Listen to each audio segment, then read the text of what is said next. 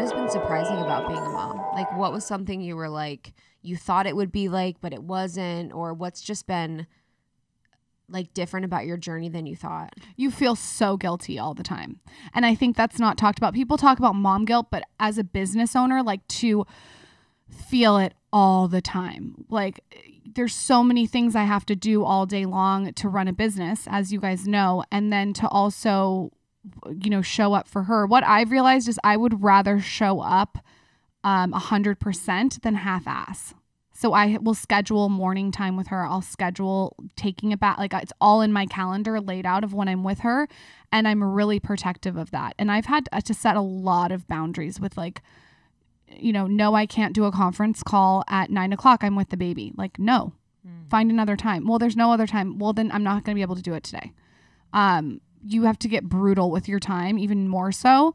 And I didn't think I would feel guilty. It's very interesting. I don't know if it's a maternal thing. And I do. I feel every time I leave the house, I'm like, it has to be worth it. You know what I mean? It has to be something I want to do. I'm not doing any more things I don't want to do. It has to be something that is beneficial for everyone. So beneficial for the other person, the audience, for me. Like it has to be very much a win-win-win. And then that day I have to have some kind of space with her. I need to have space with her where it's off my phone. And I'm also surprised how young they notice the phone. Wow. And she noticed the phone. I'm not joking, when she was born. I thought I'll be able to work on my phone in front of her, and totally. She notices the phone, which is difficult when you're trying to post 16 Instagram stories. You know what I mean? Just like fucking pretending that I'm taking a shit in the bathroom when I'm just like sitting on the toilet posting an Instagram story. Like you have to find your time. Yeah, for sure. So those are the two surprising things. How has it changed your relationship with Michael? Or like, how do you see him differently, or what has changed? I think it's enhanced it because it's such a different layer to see your husband with something that's both of you. I also think I have a partner who is fine to do half, sometimes fine to do 75%. Like he really helps. Like he's very, very, very hands-on. So much to the point where sometimes I'm like, you're micromanaging me. Like read a book, get away from me. Go find a fucking hobby.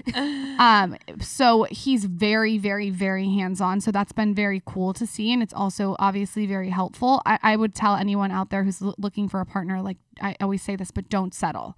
And if one of my things is I really wanted to marry someone and become a parent with someone who was going to take on half the load. I never signed up in a marriage to be with someone where I was taking on 80% and they were taking on 20. I very much wanted it 50-50. Especially because if I'm bringing in 50% of the income, I mean, you know, sure. like I'm not an octopus. 100%. That's the whole thing is you guys are such achievers. It's like you have to, like both of you are achievers in your own right. So it's like it's a perfect balance in that way. Has he slowed down since? No, the guy never slows down. Michael does. You guys are so hungry to like. He actually is hungry because I was going to say he doesn't eat. I mean, he doesn't eat. Guys who don't. People think he does cocaine throw me because off he's of like that. He's just. I love him. He's like they put on a forget. 15-minute call.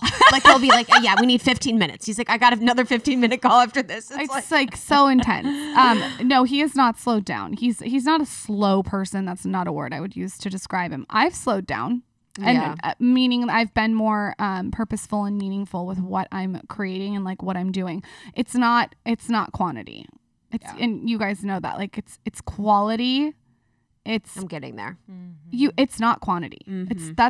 I used to think it was, and I used to say yes to everything. I really used to say yes to everything. And then Tony Robbins always says this: you get to a point where what got you so far stops serving you for the next round.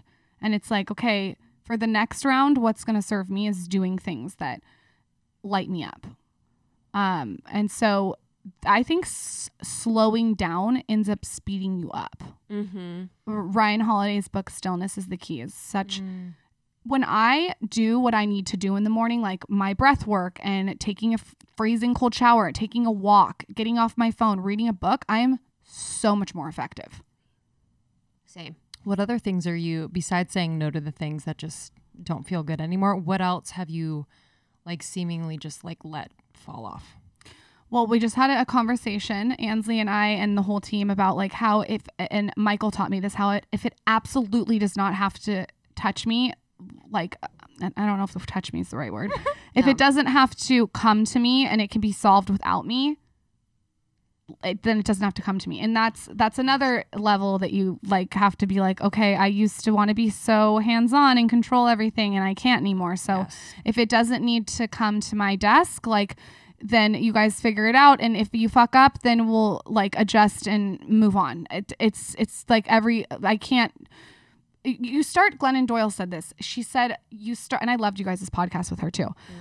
She said, you wake up in the morning and first, she was a writer. You're a writer, right? So she's a writer. She loves writing. For me, I'm a blogger. I love blogging. I love creating content.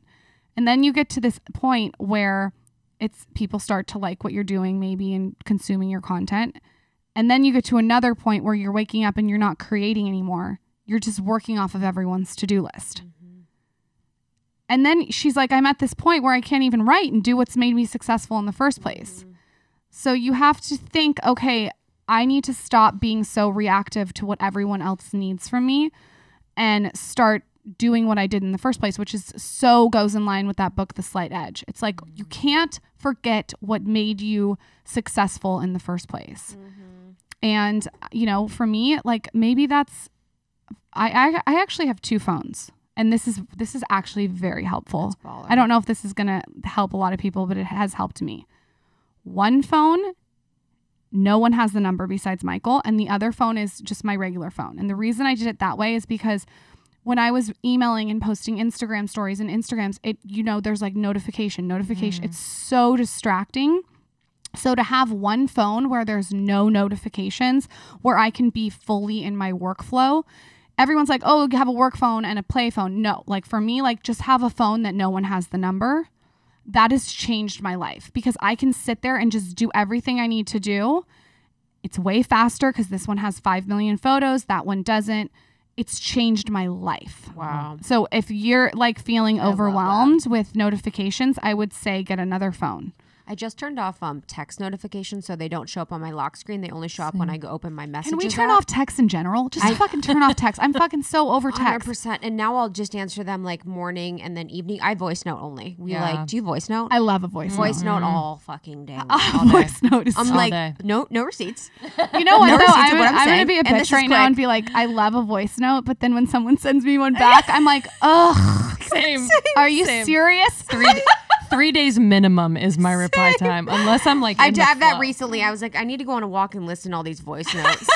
And it's so funny because we were DMing the other day. I was like voice noting you. I was like, actually, I don't like when people voice note me. I don't know why I'm doing this to her. I was literally thinking, I'm like, she probably doesn't like this. No, I do it back too. Like, it's horrible. We're all hypocrites. I know, but I was like, yeah. So, anyways, the no phone thing is baller. I fucking love that. Get the 2 phones, but here's the other thing. Do not check your phone in the morning. I do not. That's That is rookie. That's rookie. Michael woke up this morning at 5 a.m.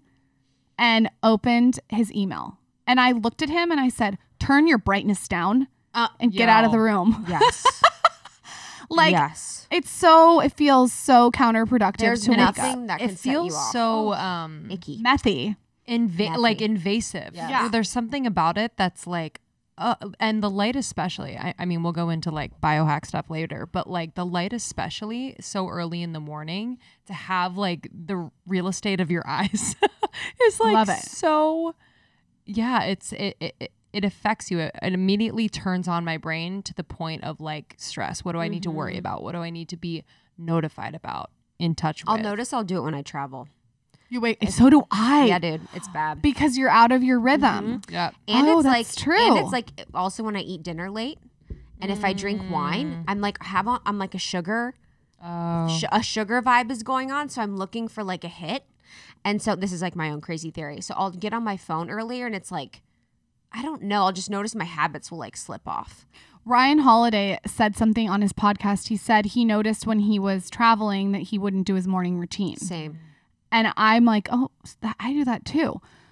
So what he said is he started to make a travel morning routine. That's different than the home morning routine. Love that.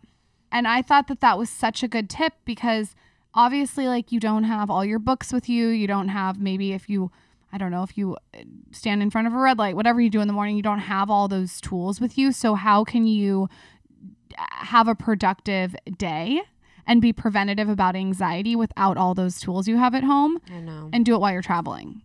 Because I like to have clarity. I have to tap into my toolbox daily. Thank you so much for tuning in to Morning Microdose by Almost 30. We hope you enjoyed waking up. As always, we encourage you to take what resonates and leave the rest.